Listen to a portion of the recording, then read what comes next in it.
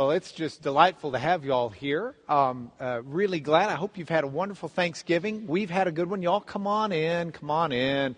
Introduction takes a good 5 minutes today, and you'll get in, get a seat, get some coffee, go to sleep. We'll wake you up when the lesson starts. So, we've been going through the New Testament, and I thought we might have some visitors here this week that would not necessarily have been in the flow of what we've been studying. I hadn't seen y'all since the game yesterday. So anyway, this is a little bit of an insert into where we were, and I put off what I was going to teach today until next week. Next week we'll look at the synoptic problem. Matthew, Mark, and Luke. When they tell the same story, sometimes they say it differently. Sometimes things are ordered differently. Sometimes they seem to have different details. It puts scholars into a quandary about what's going on. And we're going to discuss that next week so that you're well armed to understand those discussions when you see them and when you read the Bible, so that you've got some ideas of what's going on and why it's going on that way. But that's not where we are today. Today we're going to start with the miracles in Matthew. And as I was writing the lesson, I was reminded of an event that happened in Los Angeles. I've got some friends who are in from Los Angeles, including one lawyer from our firm in the LA office. And I had a chance to be in trial in Los Angeles a year or two ago. I don't remember exactly when it was. But I was in getting ready for trial at least. The case didn't wind up going to trial. But we were in the war room. And so I'm surrounded by my team. And the team is a number of different people, including Juan and Jesse. And Juan and Jesse, one of their jobs is to keep Bob and I on the straight and narrow. And they do a wonderful job of that. But in the process, they're also DJs by hobby. You know, they play at weddings and things like that, and receptions and parties. And there was a lull in the work as we were waiting for something to come in. And Juan or Jesse, I think it was Juan, said to me, they call me boss for some reason. I don't understand because I call Becky boss. But they said to me, hey, boss, do you and Becky have a song that's your song? I said, do we have a song? I said, we got songs for every occasion. We have a song from high school. We have a general marriage song. We have songs for our courtship. We have a song for Guatemala. We have a song for Valentine's Day. And they were, yeah, right, because they think that I'm always trying to one-up whatever they do, which is generally true. But this time, I was being honest. And Jesse says, yeah, right, boss. And you're just making that up. I said, no, I'm not making it up. So I got my little iPhone. I dialed Becky and I put it on speaker before she got on the phone in the room with 8 or 9 different people. She answers the phone, hello. And I have learned to let her know when it's on speaker. Took me a while, but I've learned that. And to let her know at the start of the conversation and not midway through. I've learned that too. I said, hey, Beck, I've got you on speaker. There's a room full of people. She says, hello, room full of people. I said, Juan has a question for you. Juan says, hey, Becky, do you and Mark, you and Boss have a song? Becky's reply, and I'm not even remotely joking at all. She says, a song? What do you mean a song? We have a lot of songs. We have a song from high school. We have a song for marriage. We have a song for Guatemala. We have a song for Valentine's Day. We have a song for our courtship. And at this point, they're laughing and thinking it's a setup.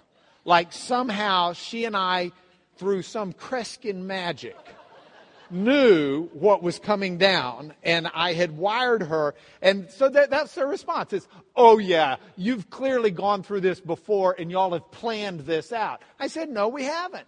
And they said, okay, Becky, don't say anything. Boss, what was your song from high school? Well, I have a legal pad in front of me. I write on the legal pad, Float On by the Floaters. Now, I might add, that was not our song because it's this incredibly wonderful romantic song. We actually made fun of it, and that's why it's our song. But it's, let's see.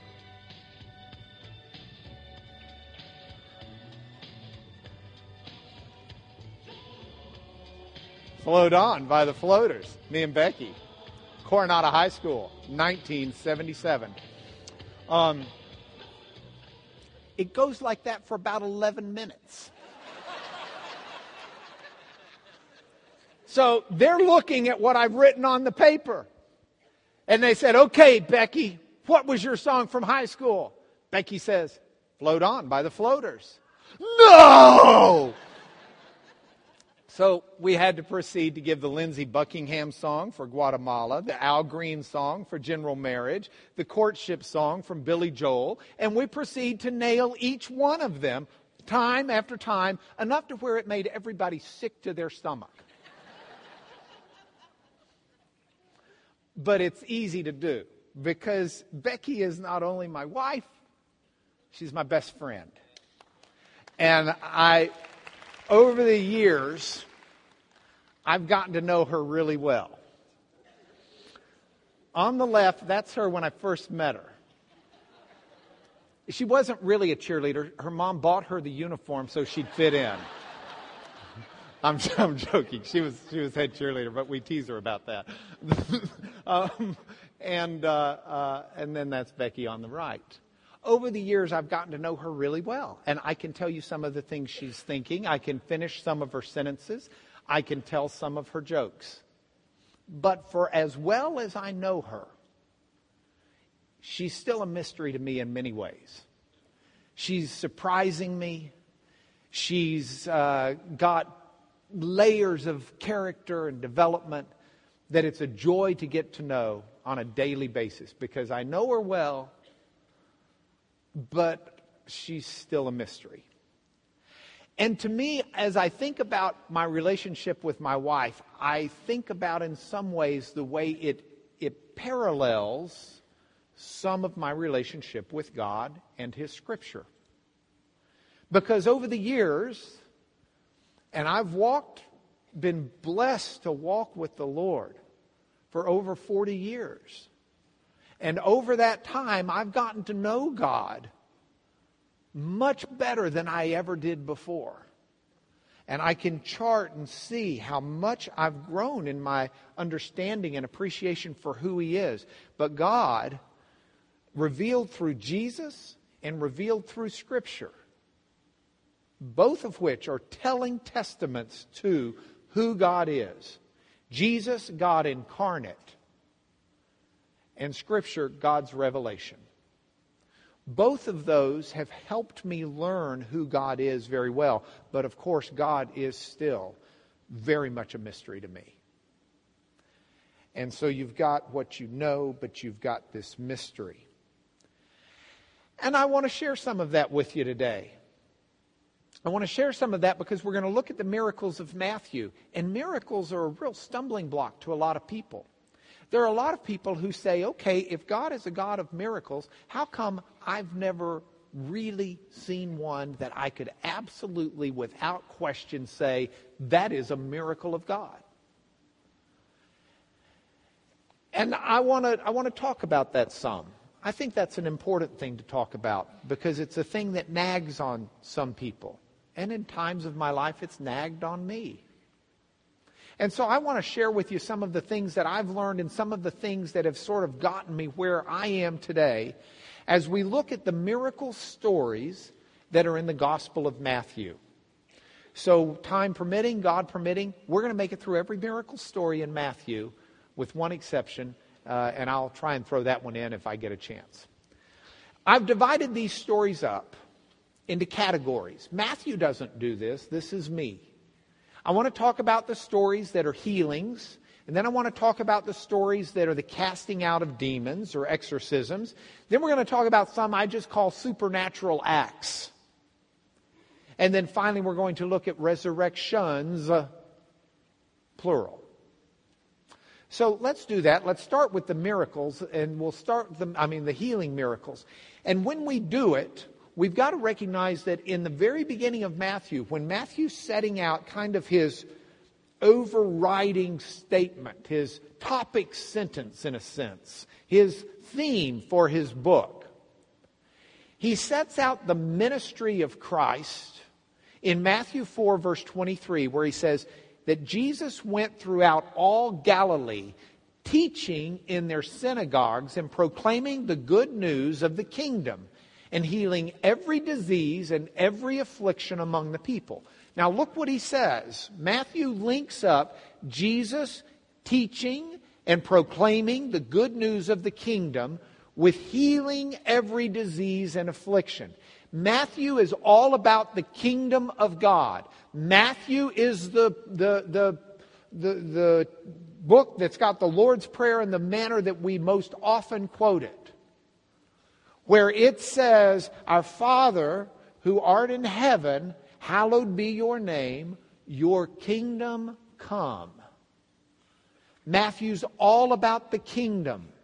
Matthew uses that kingdom word over and over and over, more so than any other gospel writer or any other writer in the New Testament. But for Matthew, the kingdom of God, which was coming and being heralded by the advent of Christ, came hand in hand with what Jesus did on earth. So his miracles are not separated from the kingdom. They're a manifestation. They are another way that Jesus was teaching and proclaiming the good news of the kingdom. And I want us to understand that, so we're going to look at healings in the kingdom, because these are healings in the sense of the kingdom itself. These healings show who the Lord of the kingdom is. Who is the King of kings? Who rules the kingdom of heaven? The Lord, the miracle-working God, who is first and foremost a God of compassion. If you are in the kingdom of God and you want to list the traits of your King, then through the miracles He works, we see a major trait of God through Jesus to be compassion, as simple as that is. The compassion in the hidden touch. Here's the hidden touch story. Jesus is going to heal a man's daughter who's died. He's going to resurrect that daughter. And on the way, there's a woman who's had an issue of blood for over a decade. And the woman's too either embarrassed or too afraid or too ashamed or too nervous or too scared to come up to Jesus and to say, "Help me." So instead, she sneaks up to him and she touches the tassels or the hem of his garment, thinking to herself, if I can just touch the hem of his garment, then I'm going to be made well. Jesus does not allow her to exist in the shadows. Jesus turns around and says to her, face to face, "Take heart, daughter. Your faith has made you well." And He calls her an endearing term. And He lets her know that though she was afraid of a face-to-face encounter with the Son of God, He did take note of who she was. She wasn't healed because He had miracle clothes. It wasn't some magic kinetic energy that would automatically flow from Jesus if you just touched Him at the right place at the right time.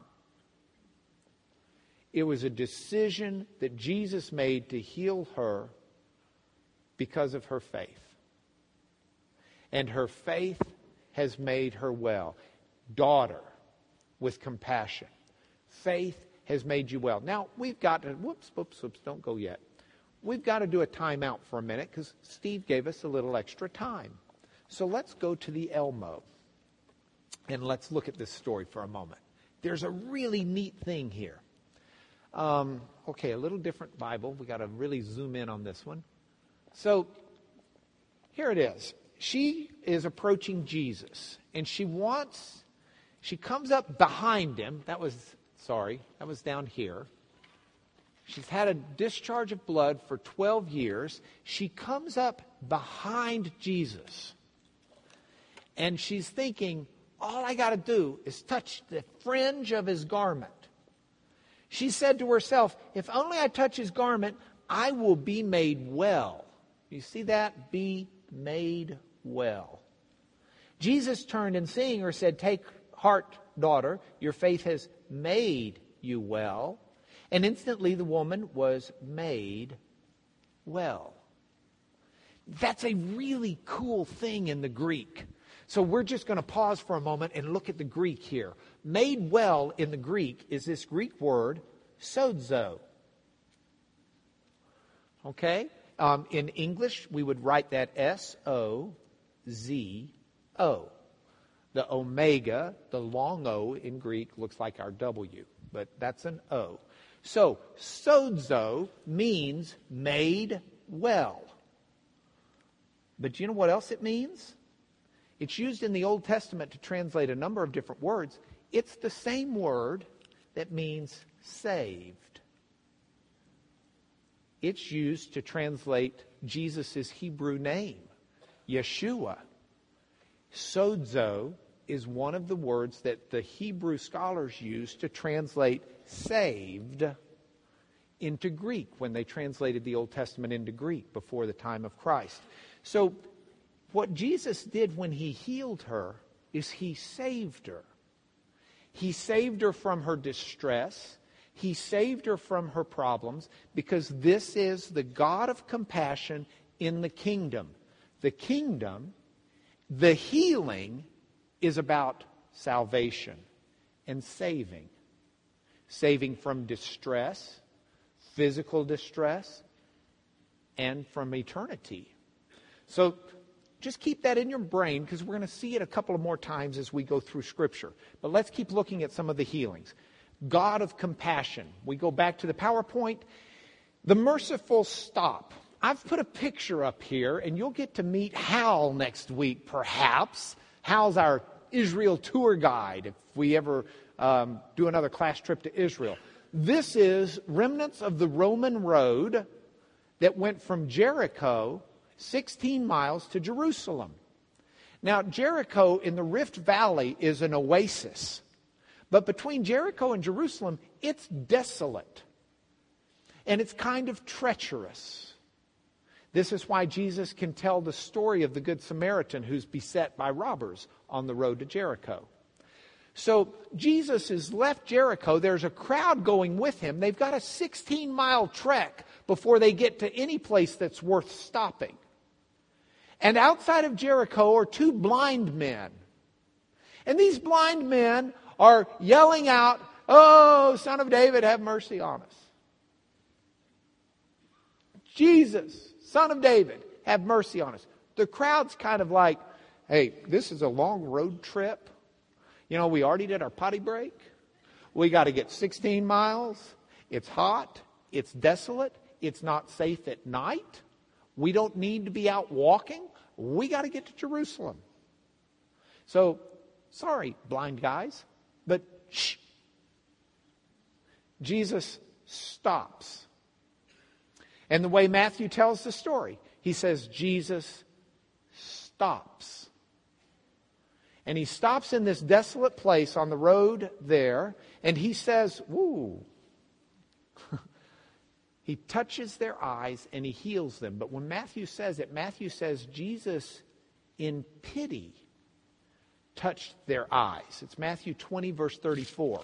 And since Steve gave us more time, we'll look at it. It's a great story.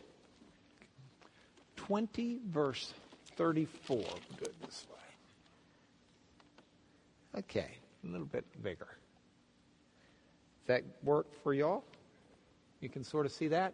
Okay, as they went out of Jericho, a great crowd followed him. Behold, there were two blind men sitting by the roadside. When they heard that Jesus was passing by, they cried, "Lord, have mercy on us, Son of David." The crowd rebuked him, saying, "Shut up." That's my translation. They're more polite in the Bible. It's "be silent." But I assure you, someone was saying "shut up" in Hebrew. They cried out all the more, "Lord, have mercy on us, Son of David."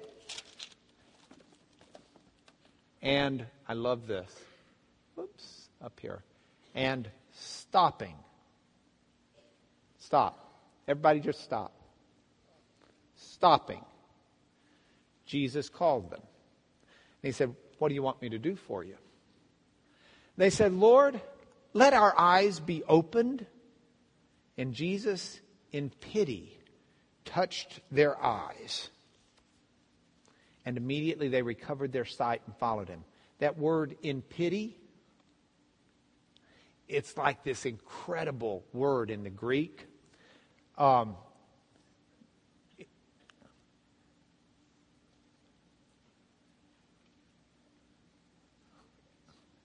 See, our word pity is a whole lot easier to write.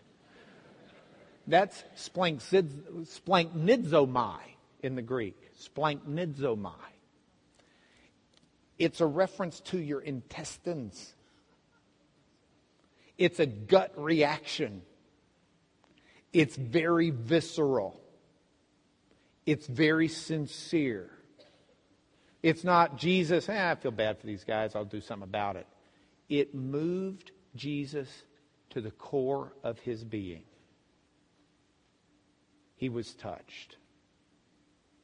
And this is our God. This is a revelation of who God is in Jesus Christ. He is a God of compassion.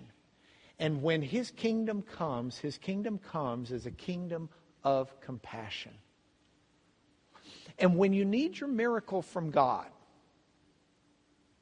you need to know that God moves in your life in compassion. And that's the miracle. The miracle is not just, okay, I will heal this sight without you having to use Obamacare. That's not the miracle. The miracle is that God in compassion meets the needs of his people to see his kingdom come on earth as it is in heaven. In whatever way he designs to do it. He doesn't play by our rules. We seek to understand his rules so we can play by them. It's not the way I would do business if I were God. And it's a really good thing I'm not God, because I mess up my own life. I can't imagine being in charge of yours. Let's keep going. He's not just a God of compassion, but the miracles show that in the kingdom of God, we have a God of authority. We do have a God who rules. The Roman officer comes to Jesus and says, I've got a servant who needs your touch, who needs your healing touch. Jesus says to the Roman centurion, he's a leader he's got a troop of 100 under him, hence centurion, century, 100. The Roman commander, officer of 100 troops, has a servant. Jesus says to the Roman officer, I will come and heal him. The officer says, time out.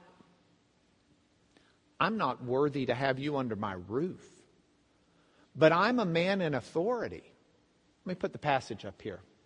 He says, Lord, I'm not worthy to have you come under my roof.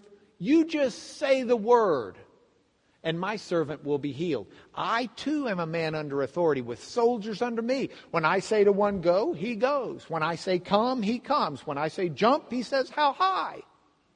I added that last phrase.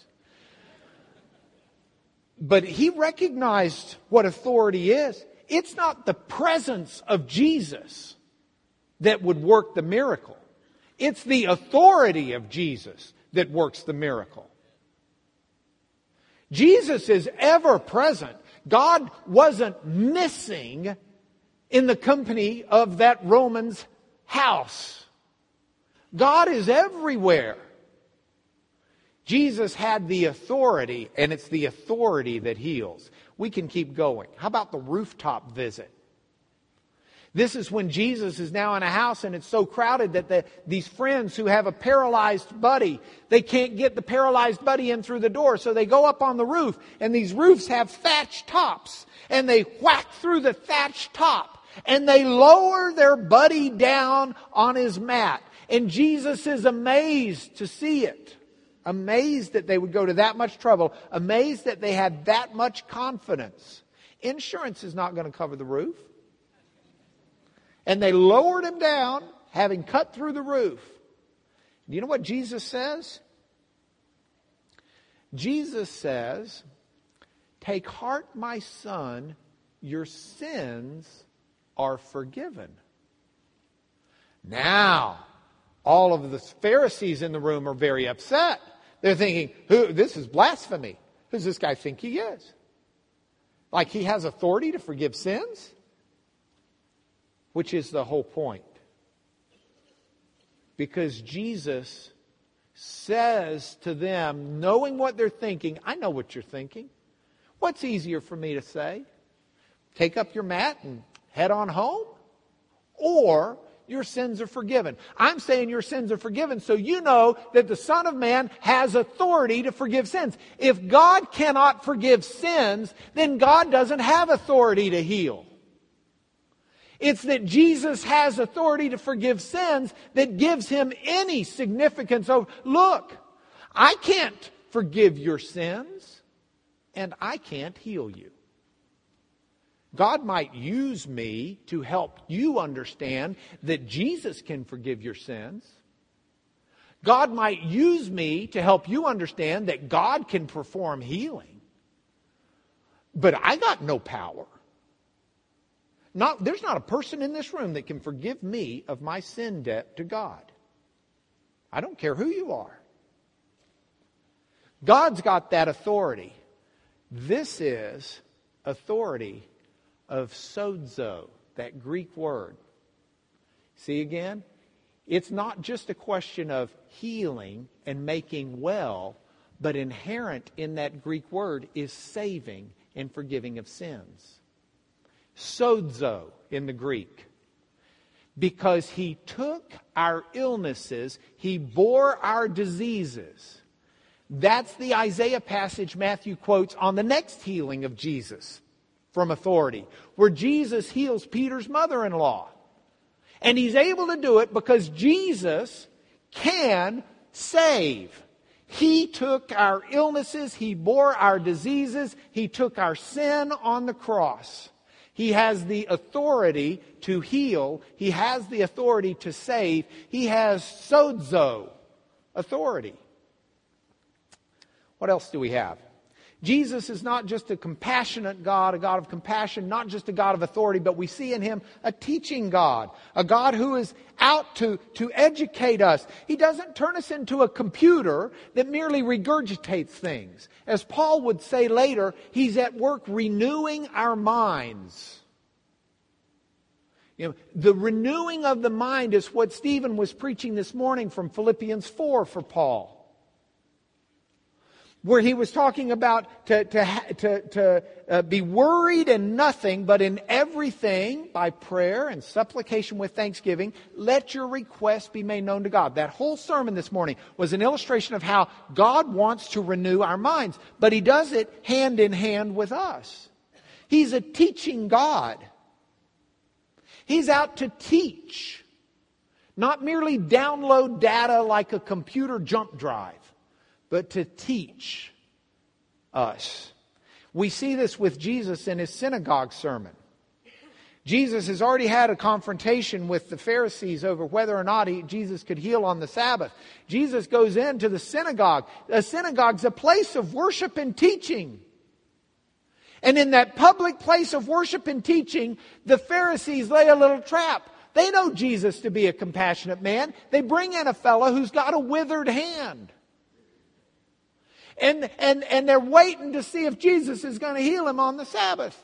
Thinking the whole while, if he does it, he's done it publicly. We can publicly call him out for heresy. Can he not just wait till tomorrow? Can't Jesus just wait till the Sabbath is over and be a good law-abiding Jew? So in a very Jewish fashion, Jesus teaches with a question. Jesus says, hey, I got a question. Honest question. I want an honest answer.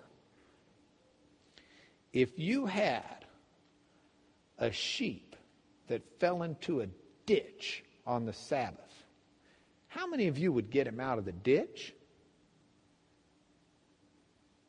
Now, if they're really honest and really thinking about that, the answer is probably all of them. Because they know if they wait, someone else is going to come steal their little sheep, and it won't be there the next day. And it's one thing to say, yes, don't work, when it's an excuse not to do the dishes. It's another thing altogether to say don't work when you may lose some valuable property in the process. And they're all recognizing, well, yeah, I guess I'd do that. As Jesus says to the man, be healed. And explains to the people, it's lawful to do good on the Sabbath. See, Jesus in the kingdom is compassionate, he's authoritative, and he's also a teacher. He's also involved in helping us grow and helping us learn. Whoops, that's got to get better. Next, Jesus is not a show and tell God. Now, here's our problem. Many of us want a show and tell Jesus. We want a show and tell God. I got to tell you, I was taking a class in anthropology at a secular university. And basically the class was one on evolution. And I went in for an office hours with the professor because I wanted to talk to him about how I was going to be writing my exams. And he said, well, what's your problem? He says, you just write what I teach. And I said, well, I can write it, but I said, what I want to do is I want to make it clear that I don't necessarily agree with what you're saying. And he says, well, why don't you? And I said, well, I think you've kind of left God out of the picture, and I'm a Christian, and so for me, God's in the picture. And this man starts in anger reacting to me. And he says, don't tell me you actually believe there's a God. And I said, yeah, I pretty much do. He said, that's just outrageous. He said, if there's a God, if you really believe there's a God, let me get a knife and let me hold it over your neck. And you make your God stop me from plunging it into your neck. I said, well, he's God. I'm not. He said, what do you mean? I said, well, I can't make him do anything. He's God. And I've been taught not to test him and not to tempt him. And I got news for you. If he wants to stop you, he can. And if he wants my life to be taken by you, so you spend the rest of your life behind jail being raped by men, he can do that. I was a younger guy then. I was a little more impudent. He didn't like me very much. I did not answer with Christian compassion. You know that there's a proverb that a soft answer turns away wrath. That was an example of an answer that doesn't. It did not help. I went and dropped the course. I had to get his okay to drop it. He didn't want me in there, and I didn't want to finish the course. But it was after drop time, but he did sign the drop sheet. God is not a show and tell God. And we'd love him to be. I would just love, Dan Shelton, for me to be able to say to God, so that all of us could agree that he's here, he's real, this whole thing is legit, and there's no real need for faith, by having someone come up who's missing a leg. And not a magic show, truly missing a leg. Walk around, look, no leg. And poof! God grows the leg right there. I would love that, because then none of us would need faith. We'd all be idiots if we didn't believe. Maybe it'd take 2 legs.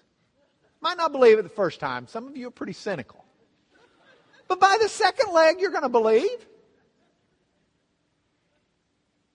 No. That's not the way God works. And when I was younger, I wanted him to work that way. But now I've come to respect and appreciate the fact he made this universe. He made the laws of the universe. It's not a magic place. It's not a place where we can't wonder, gee, will the sun come up from the east or the west tomorrow? Depends on what mood God's in. God has set this place up with order and with semblance. And we live in the wondrous age of science where we can understand how He's done that in so many ways. How He has set the dials of the universe to where we have His will being done all over the heavens. We pray it would be done on earth where we get involved. He's not a show and tell God. Let's look at it. Jesus is asked multiple times to show off. He says, an evil and adulterous generation seeks for a sign, but no sign will be given to it except the sign of the prophet Jonah. He says that twice. He says it in Matthew 12. He says it in Matthew 16. Now, some scholars look at it and say, gee, Matthew got a little mixed up. He accidentally quoted this same thing twice. Oh, I suspect Jesus said it twice. I suspect Jesus had to say it a lot more than twice. I suspect Jesus said it many times in His ministry. But it's not what God is about. God isn't here to wow us with His incredible miracle-working power in front of our eyes right now. He resurrected Jesus from the dead. It's not like we don't have something, but we'll sit back and say, yeah, but we didn't get to witness it. Oh, come on. If you'd been there, you'd have probably thought something fishy was up. I mean, that's just our nature. And what God's about is changing our nature, but He's changing it through faith. Not by beating us over the head with some academic projectile. And so you've got stories like the lame man coming up to Jesus.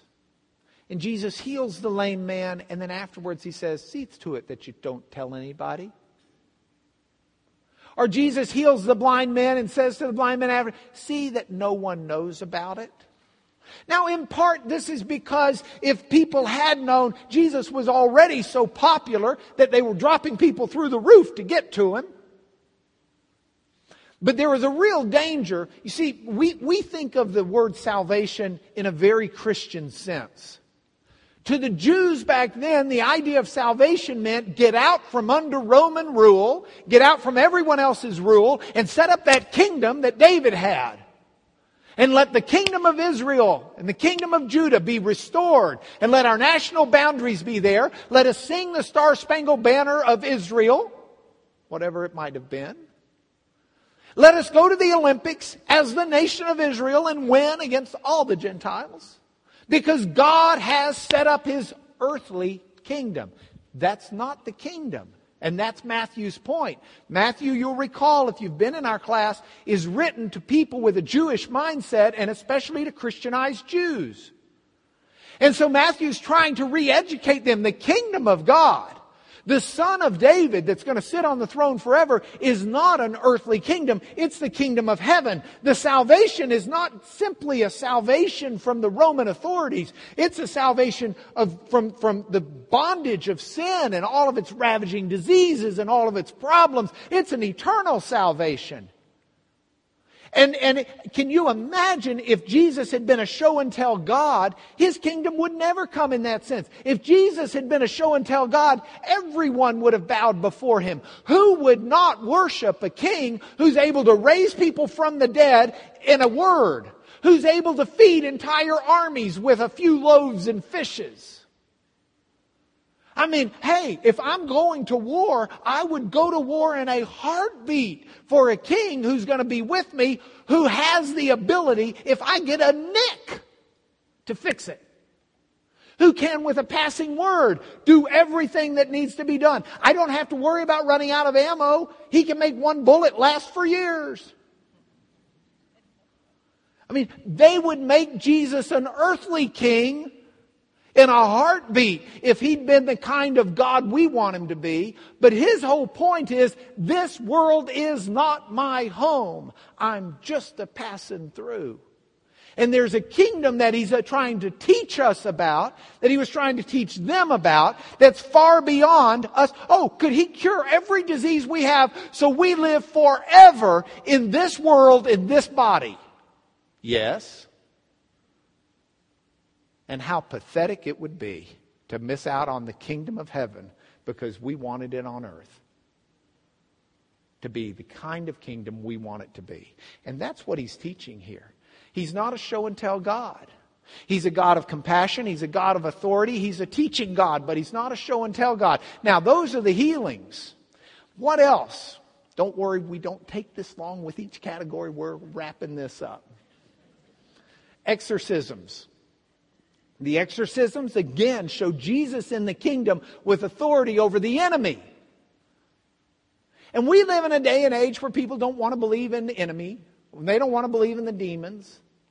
I mean, if I were Satan, I would so love this age. Because what I would do is I would convince everyone. My number one mission would be to convince you I don't exist. Because if you don't think I exist, you're not looking for me.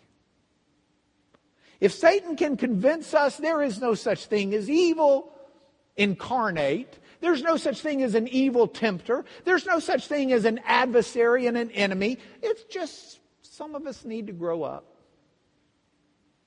It's just some people aren't very nice. Maybe some are even evil. But there's nothing outside. There's no real spiritual warfare going on. Those were nice little explanations for 2,000 years ago, but now we know so much better. It's all a matter of science. That's exactly what I'd try and teach.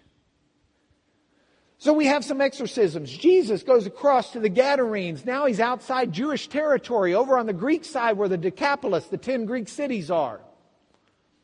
And He's over there in the Gadarenes. And this is an actual picture of really the only place on the Sea of Galilee where the Gadarenes area was, where there's the slope and the cliff that this could have taken place. So this is where it happened. Water level might have been a little higher, but this is where it happened. Jesus goes, is confronted with the man of Gadarenes, the man of the tombs. The man of the tombs has legion demons within him. The demons cry out, Son of God, don't just cast us into darkness. There's a bunch of pigs, a herd of swine. Cast us into those. And so Jesus casts them out. They go into the pigs run down, and they drown in the water. This, by the way, is the first example of deviled ham.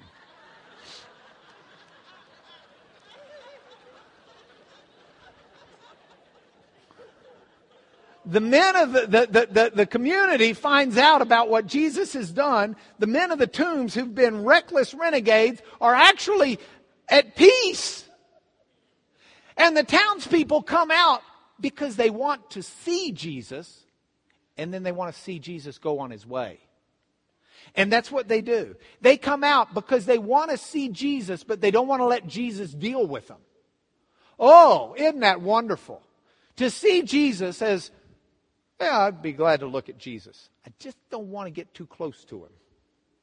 I'm glad to look at Jesus. I'm glad to see this wonderful, marvelous man. But He doesn't need to deal with me. Let Him go on His way. Either I'm fine, I don't need to be dealt with. There's no real problem with me. Or maybe it's that I'm so icky, I don't even like the thought of it. But in the kingdom, Jesus is there. And He has authority to deal with these things. Then there's a Canaanite woman who comes to Jesus and says, hey, my daughter has demons. Would you come cast out the demons from my daughter? And Jesus says, well, I've been sent to the Israelites, not to the Canaanites. And she says, please. And she kneels before Jesus. And Jesus says, look, I'm here for the food, to give food to the master's table, and not to the puppy dogs. By the way, the Greek word for dog there is a diminutive. It means the little house puppy. He's not calling her some rabid street dog. It's not an insult, I guess is what I'm saying. Jesus is not insulting her when he calls her a little puppy dog. But her response is, well, even the puppies get to eat the crumbs that fall from the table. And Jesus is amazed at her persistence. And he casts the demon out of her daughter. And it's a wonderful story not only of the persistence and not only of Jesus' authority over demons, but how it extends out even beyond his people. It extends out into the kingdom. But it's a story of persistence that teaches us within the kingdom it's proper to come before Jesus. It's proper to question him. She challenges Jesus. And he doesn't get upset. He walks her through where she needs to go to help her understand as he renews her mind before he heals and exorcises her child. And that's kingdom business.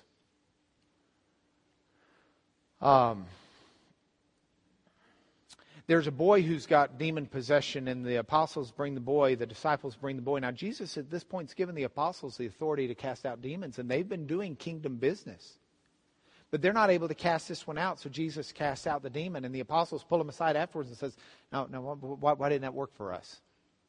You know, do we have is that beyond our pay grade? You know, is it like there's, that's eyes only, or necessary eyes only." Jesus says that there are some things that you didn't have enough faith to do it. I want to tell you what that story says to me. There are some things in this world that only Jesus can do.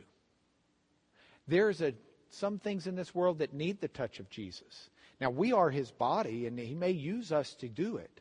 But we have got to see that it is Jesus who is behind all of this.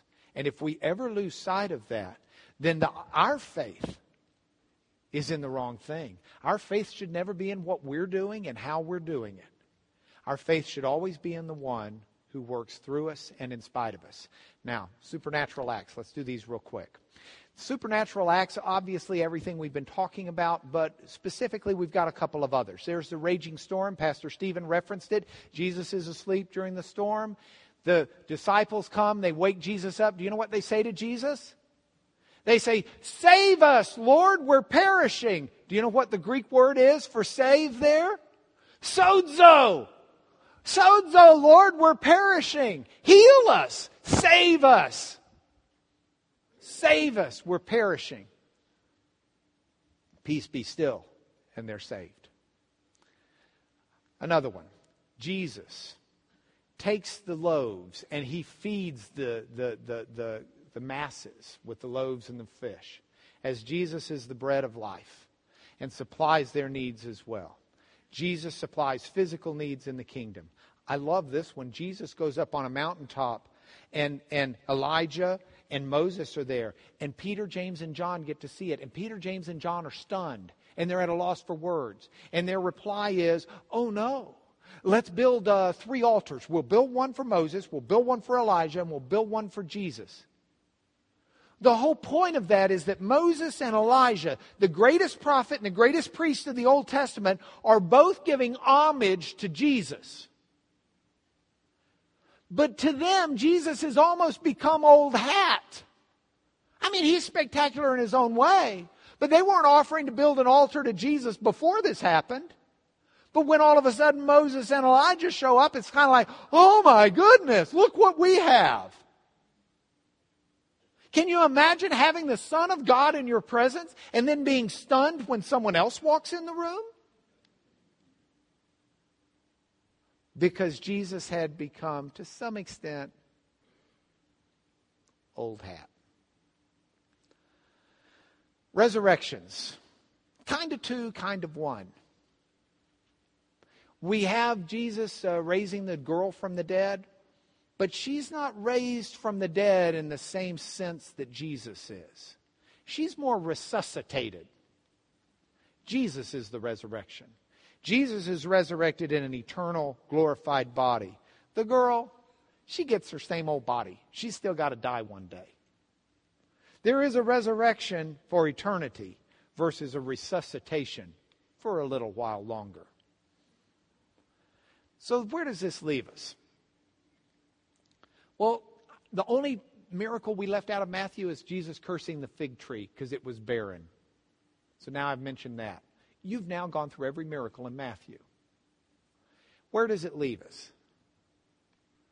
Well, as I've gotten to know God well, but He's still very much a mystery, I'm sure I don't have all of the elucidation, but here's what I want to tell you. These miracles are proclamations of the kingdom of God. And the kingdom we're in the now and the not yet phase of that. We're in a time where the kingdom is coming, and yet the kingdom is here. The kingdom of heaven is at hand, and the kingdom of heaven is still coming. And we live in this stage where we've got kind of a foot in both worlds. God's goal is not to take us through some miracle chain and prove Himself to us. God's goal is to take us into His kingdom through faith in His resurrection, and then grow us in that faith as He renews our minds. And it's a process. And it's one that's a joyful process. And don't ever try to rush it. Just soak up, do the Lord's Prayer daily. Give us this day our daily bread. Your kingdom come is a daily prayer to the Lord. We want God over the process of our lives every day to see His kingdom coming and coming and coming and coming and manifesting itself in our lives as we, in Paul's language, are transformed little by little every day into the image of His Son.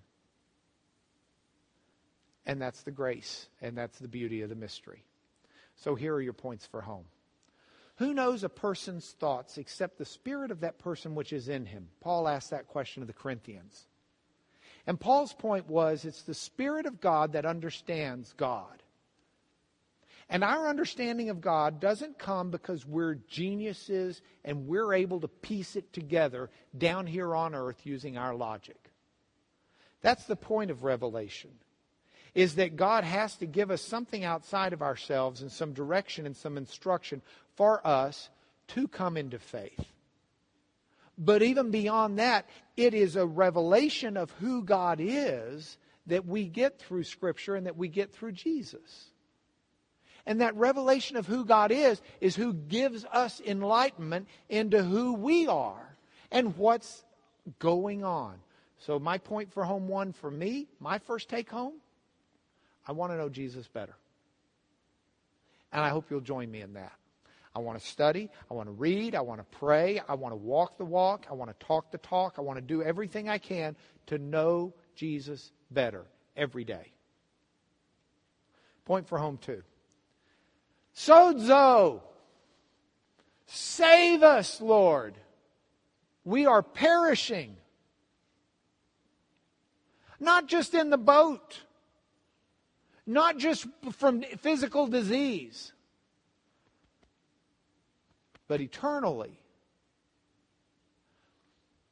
Whatever your need is, whatever your desperation is, any of those, the circumstances of life, the circumstances of family, the circumstances of your own soul, you kneel before God and you beseech Him. Save us, Lord. We're perishing. I'm committed to kneeling before God for sozo. I want healing. I want deliverance. I want to be set free. Not just for me, for my family, for my loved ones, for you, my friends, who, whatever you've got going on in your life. If you say, Mark, I need your prayers, I want to pray for you. I want to ask God to intervene in your life in whatever way He can. Email us through the class website. That only goes to 3 of us, I think.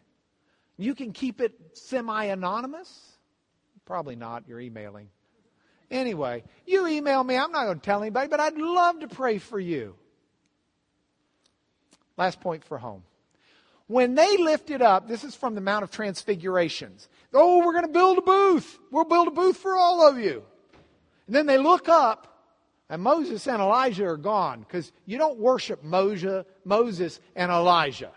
You worship the Lord Jesus. And when they looked up, they didn't see anybody anymore. Only Jesus. There was someone worthy of building a booth to. There was someone worthy of worship. But as spectacular as it was to have Moses and Elijah there, those weren't the two that needed the booth. I got 2 points for home on this. Number one, I don't want Jesus to ever get so old to me that I'm more interested in seeing some spectacular miracle than I am in having Him minister in my life and through me. I want to see Jesus only. Would you pray with me? Lord, we thank you so much